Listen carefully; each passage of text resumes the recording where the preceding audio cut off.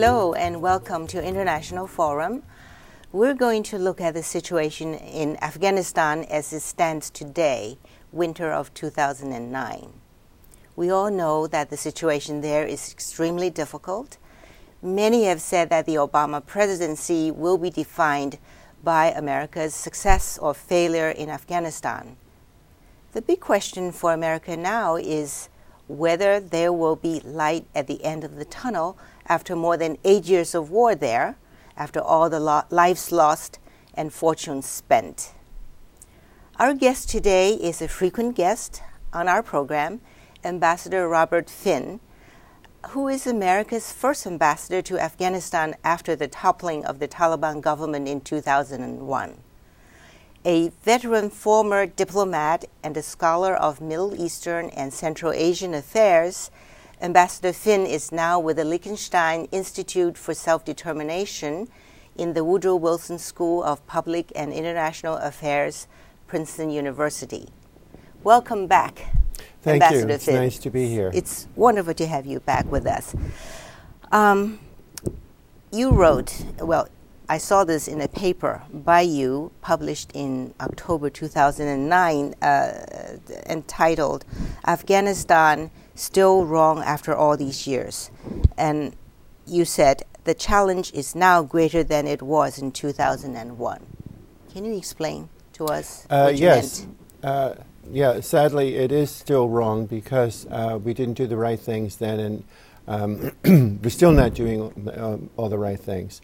The challenge is greater because in 2001 we had a fairly easy victory over the Taliban. They left when I left Kabul in the summer of 2003. We thought that the Taliban would be reduced to a minor irritating factor within 6 months to a year. And that has, as we all know, radically turned in the opposite direction. And the reason that it did was that we didn't do the right things in the first place. We did not send enough soldiers there. There was the policy of the small footprint. We did not send enough civilian people to help, and we're still not sending enough civilian people to help.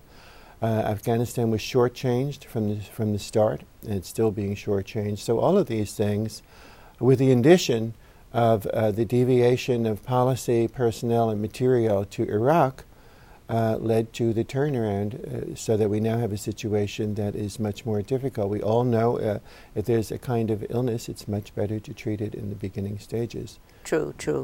So I guess one result of our neglect in Afghanistan was that the insurgent network has grown by leaps and bounds. How vast is the insurgent network? Well, it's the numbers are hard to find, but it's not necessarily that vast. What has happened is that it has spread to Pakistan, and that we've had the gradual alienation of many of the Pashtun tribes. And this is something that, again, was foreseeable. While I was there, many people said to me, look, we want you to succeed. We believe in what you're doing. We know that you have good intentions. We hated these people when they were in power. But we have to live here. And if you can't succeed, and many people have come here and not succeeded before you, then we will have to find a way to accommodate ourselves because we have to live here. And that's what's going on. Talk about Pakistan a little bit more. There's this long, porous border. You had described it as the border is as a sieve, where the Taliban just goes over there when they're chased by the Afghan troops and NATO troops, and then they come back when things are a little bit cooler. How important is it that we get control of that border, seal it, so to speak? I think it would be, it's very important, but it's also pretty nearly impossible because of the difficulty of the terrain. The people who are divided by this border do not recognize the border. Afghanistan has never recognized it as an international border. The Pashtun people are 1/3 in Afghanistan, 2/3 in Pakistan, and for them it's not a real border. So one of the problems, and this is very much coming out right now, one of the problems in dealing with the government in Pakistan on this is that if we make the Pakistanis push hard on their part of the border, then those people go over to our side of the border. and i.e. in Afghanistan. And conversely, if our forces succeed in pushing the Taliban out of Afghanistan, they're going to go into Pakistan and conceivably make trouble for the government there, a government which is fragile in any event. So that's another part of the problem. That border, is a relic of the British Empire and exists in the minds of map makers and politicians, not in the minds of the people. Yeah, but I suppose there's nothing much, or there isn't anything we can do about that now. Talk about these drone attacks. It's been very controversial. Have they been doing more good than harm, or the other way around? Well, in the minds of a Pakistani public opinion, they probably have been doing more harm than good. In the minds of our military experts, they probably have been doing more good than harm, or they wouldn't do them, because they're certainly not aiming to do harm. Shall we continue? And I think we probably will continue. We heard yesterday at a panel here at Princeton that the Pakistani government would like us to target other people who are leading the Taliban groups against their government, rather than the people we want to target, who are the ones who are leading the fighting in Afghanistan. So there's a competition for the use of the drones. Then there's the larger issue, of course, of national sovereignty, so that we don't comment officially on the drones. The Pakistani government has a position, the official position, that they don't allow this to happen. It's a legal fiction. Troop surge. President Obama at the beginning of December said that he would send 30,000 more troops to Afghanistan. And so by the time all of them are deployed, we would have about 100,000 American troops as part of the NATO forces in Afghanistan.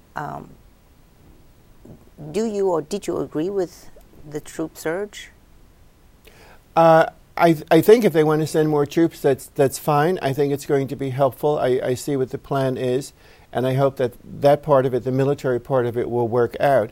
What concerns me is the lack of an articulated plan for the follow-up part of that, which is to bring in the Afghan government, to bring in Afghan security, and no mention was made of creating an Afghan economy that would pay for this. President Karzai just the other day shocked people by saying that they would need financial support until 2024. Yes, I heard well, that. It's about time that somebody said this.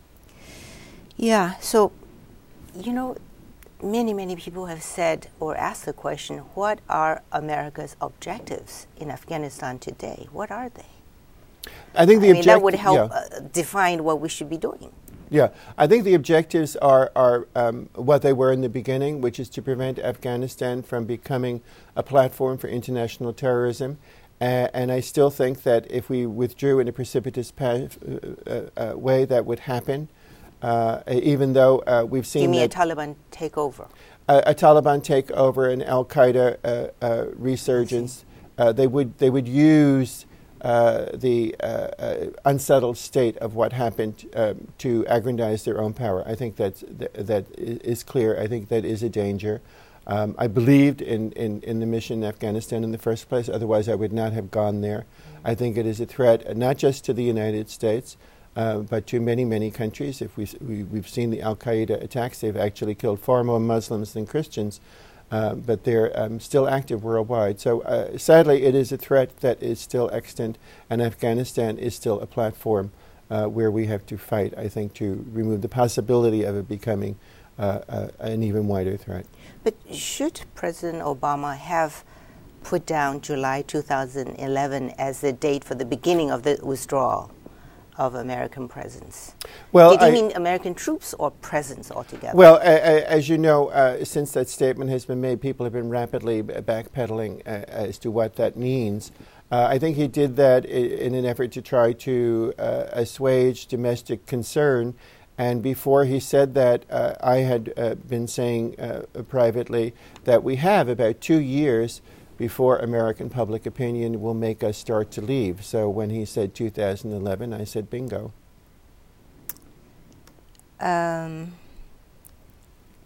Many have also said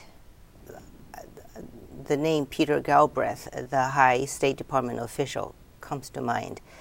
among others, that for American efforts to succeed, one necessary condition is the presence of a viable local partner.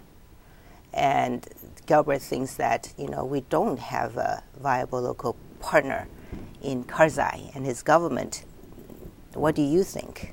Well, I think that Karzai is the partner we have, and we're all aware of the Karzai is the partner we have. Everyone is aware of the criticisms. Yes. He's now engaged in an effort to curb corruption. We'll have to see how far that goes.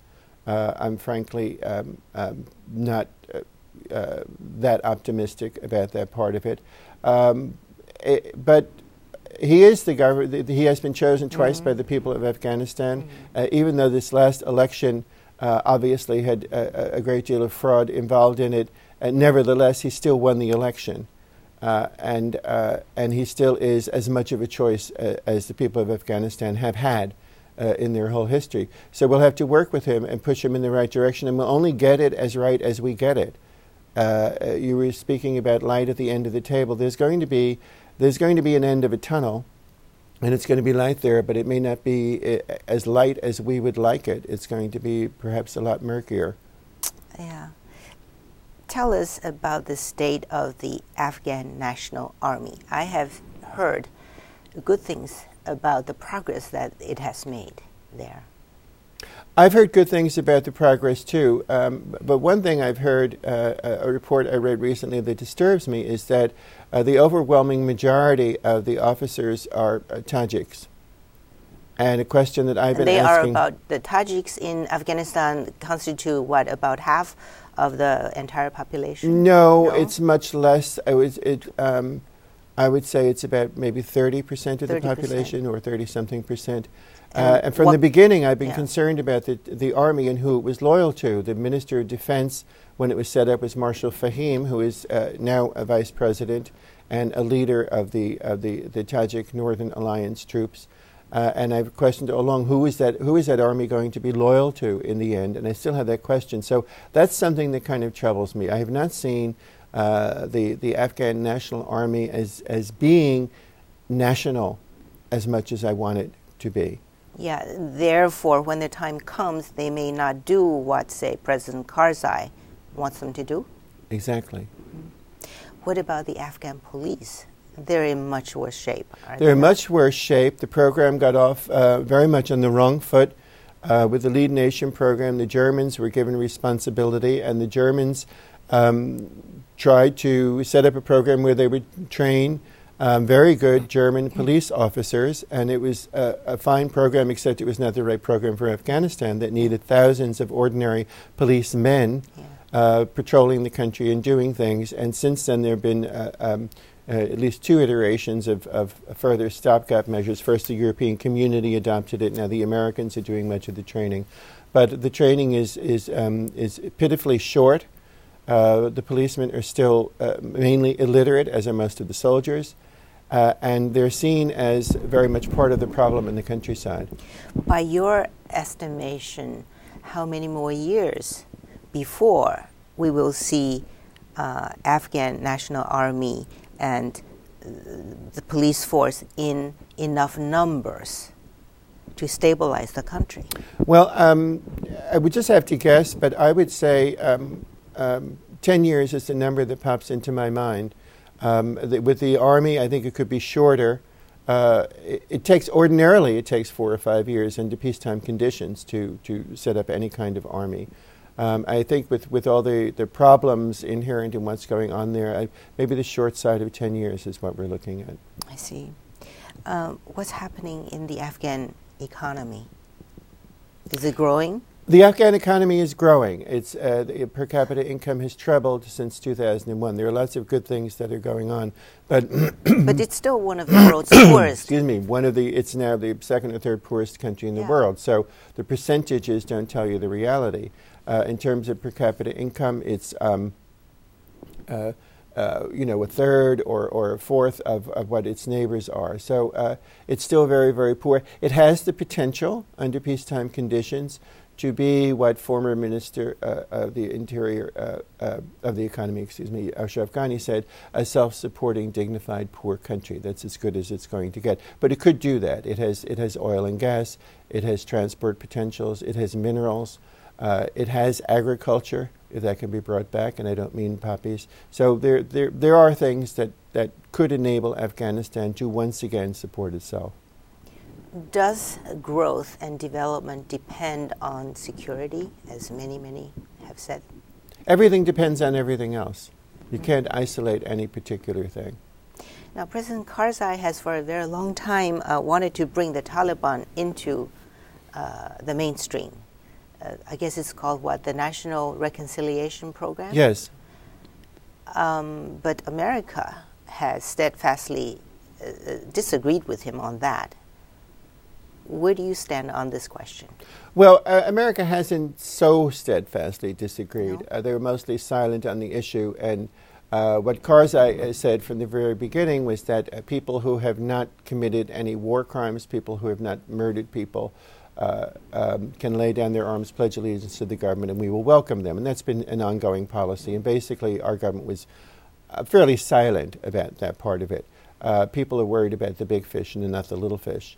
In any war, particularly in this kind of war, reconciliation is something that typically happens. Very few wars end with a total victory or a total defeat. Usually wars end when the parties get tired of or weakened enough that they agree to some kind of peace. And that's why I said things may be murkier at the end that we want. When I was there, when we had the first lawyer, Jirga, the only one in the country who was in the country was one warlord on the eastern border who denied the authority of Karzai. Everyone else agreed to the authority of Karzai. And if you look at some of the statements that are coming from Pashtun leaders, there's room there for some kind of agreement, which would mean perhaps an Afghanistan that looks a little different from what the people at Bonn envisioned. Again, in 2009, America put a new commander in Afghanistan, who is in fact now the supreme NATO commander in Afghanistan, General McChrystal, Stanley McChrystal. Mm-hmm. He has put out this counterinsurgency strategy. It's a three-pronged strategy. It goes like it targeting terrorist networks, push them back in areas where they've been operating freely, and secondly, to commit tens of thousands of troops to stabilize Afghanistan, and thirdly, train enough domestic security forces.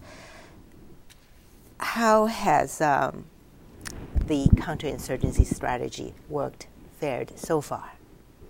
I think they're just starting it. That's why they're looking for more troops. And as I said earlier, that's an action plan. And I'm certainly not going to second-guess him on the action plan.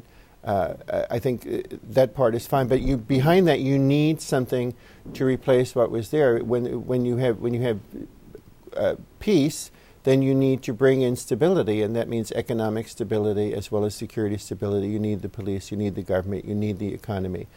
General Eikenberry, who is now Ambassador Eikenberry, said that you need to have the engineers following 1 kilometer behind the troops when they went into these areas to show the people that we're there and we're there to stay. That remains true.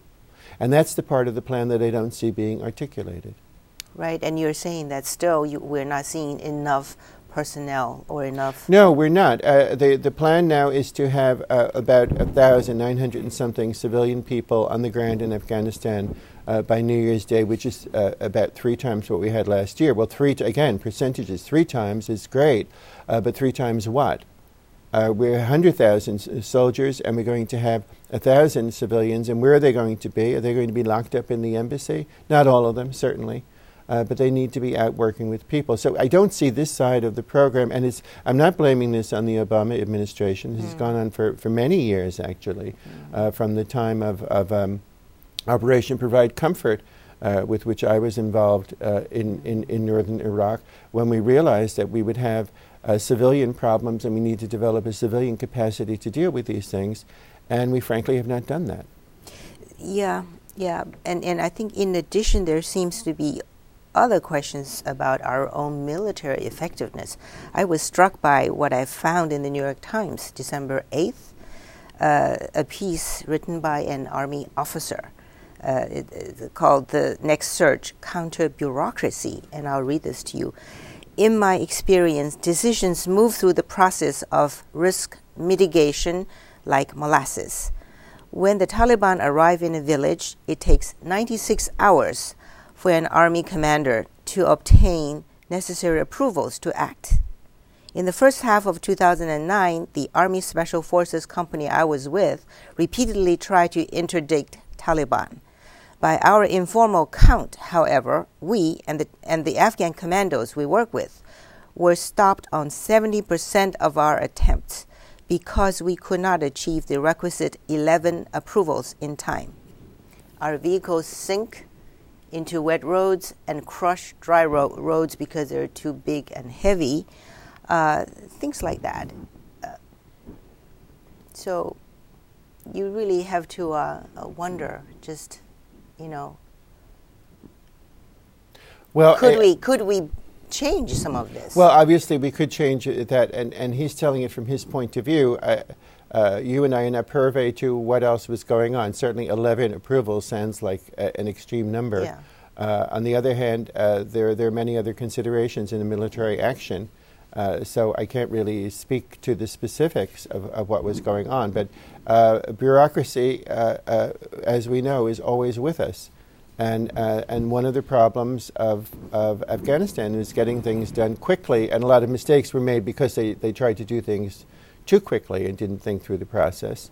But that is the nature of government. We're more efficient than some other governments, and perhaps we're less efficient than yet other governments. The Turks have a saying, because the Turks are very good at starting things off, but not necessarily at finishing. And so they say you should start like a Turk and finish like an Englishman. Okay. Talking about Englishmen, talk about the NATO efforts as a whole. They're really not pulling their weight, are they? No, they're not. And is there any way of getting them to do more? I know they've said that, after we declared our surge policy, that they will send more troops. But when you look at the troops that will be returning home, when you balance the number of troops that will be returning home to the various countries and the new troops they'll be adding, they cancel each other out. So, That's right. The brunt of the fighting has been borne by the U.S., the U.K., Canada, France, Holland, and Denmark. And the other countries have, of course, there are many smaller countries that have also been in the fighting, but there are many countries that have put caveats on the troops that won't let them do fighting. And political leaders have represented this to their people as though it were a humanitarian effort, which it is, but they have not made it clear to the people that they are fighting a war, and they are fighting a war because of a threat to them as well. And I saw from the start that this was going to be a litmus test for NATO. This is the first war that NATO has been in as a war against a NATO member. And with many military alliances, you see that when it comes to fighting in battle, if you look at history, not everyone wants to take their part, and this is a perfect example of it. So yes, the cost has been inordinately borne by certain nations. The Canadians will be leaving in 2011 because of that. They certainly have done their share, but others have not done their share. Right. And what about neighboring countries, the countries that surround Afghanistan, China? Some not immediately surrounding Afghanistan, Russia, India. They seem to have engaged in what's nowadays called soft power activities in Afghanistan, and have contributed to the economic progress we've seen in Afghanistan. I mean, is that an alternative way to dealing with the Afghan challenge?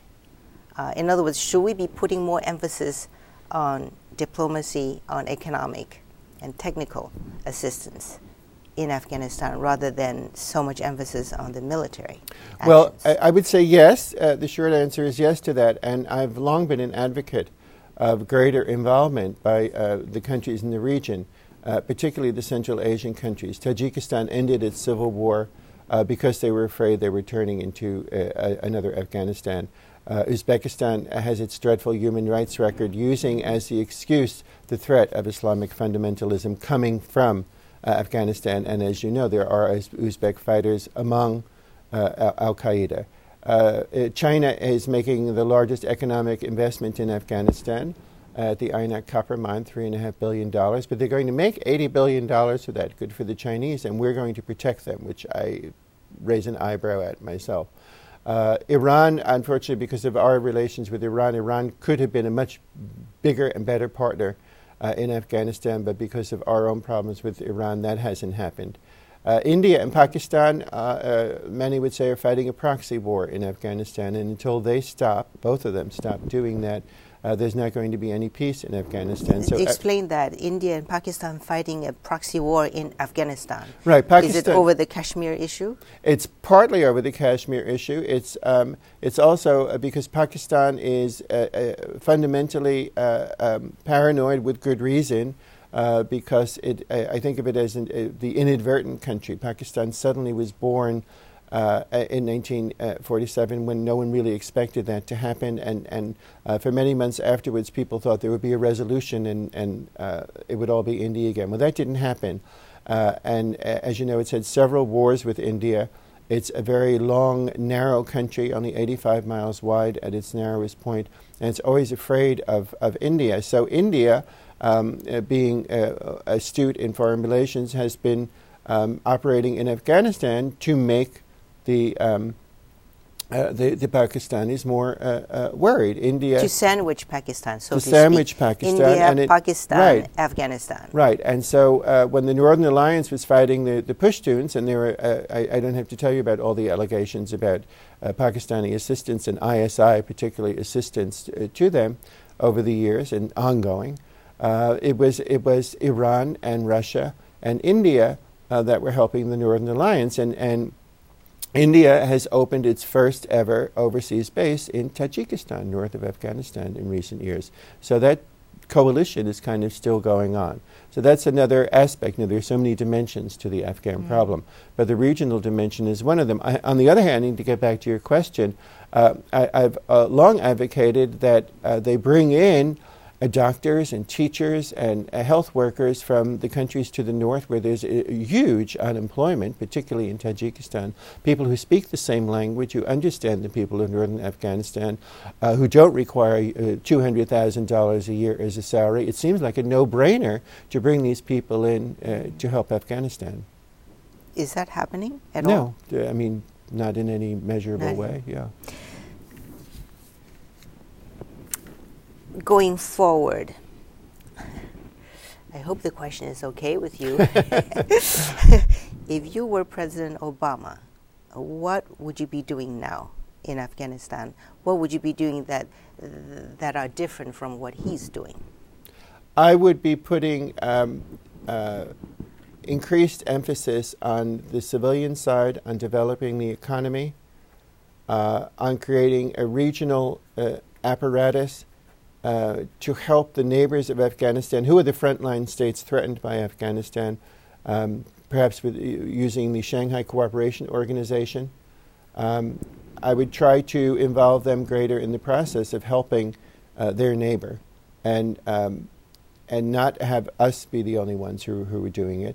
And I would work more on developing the Afghan economy and on developing governance, and that means setting up training programs for government officials, doing the kind of things that USAID used to do 30 years ago. And some of this is already going on, but I would step it up. You have to create models of excellence. They could do that by picking a particular province, one maybe that's not involved in the fighting, and doing it there. You have to show people that it can be done. How much more do you think, in terms of economic resources, should we be stepping up to put into Afghanistan with all these activities you say should be happening, that you would like to see happening?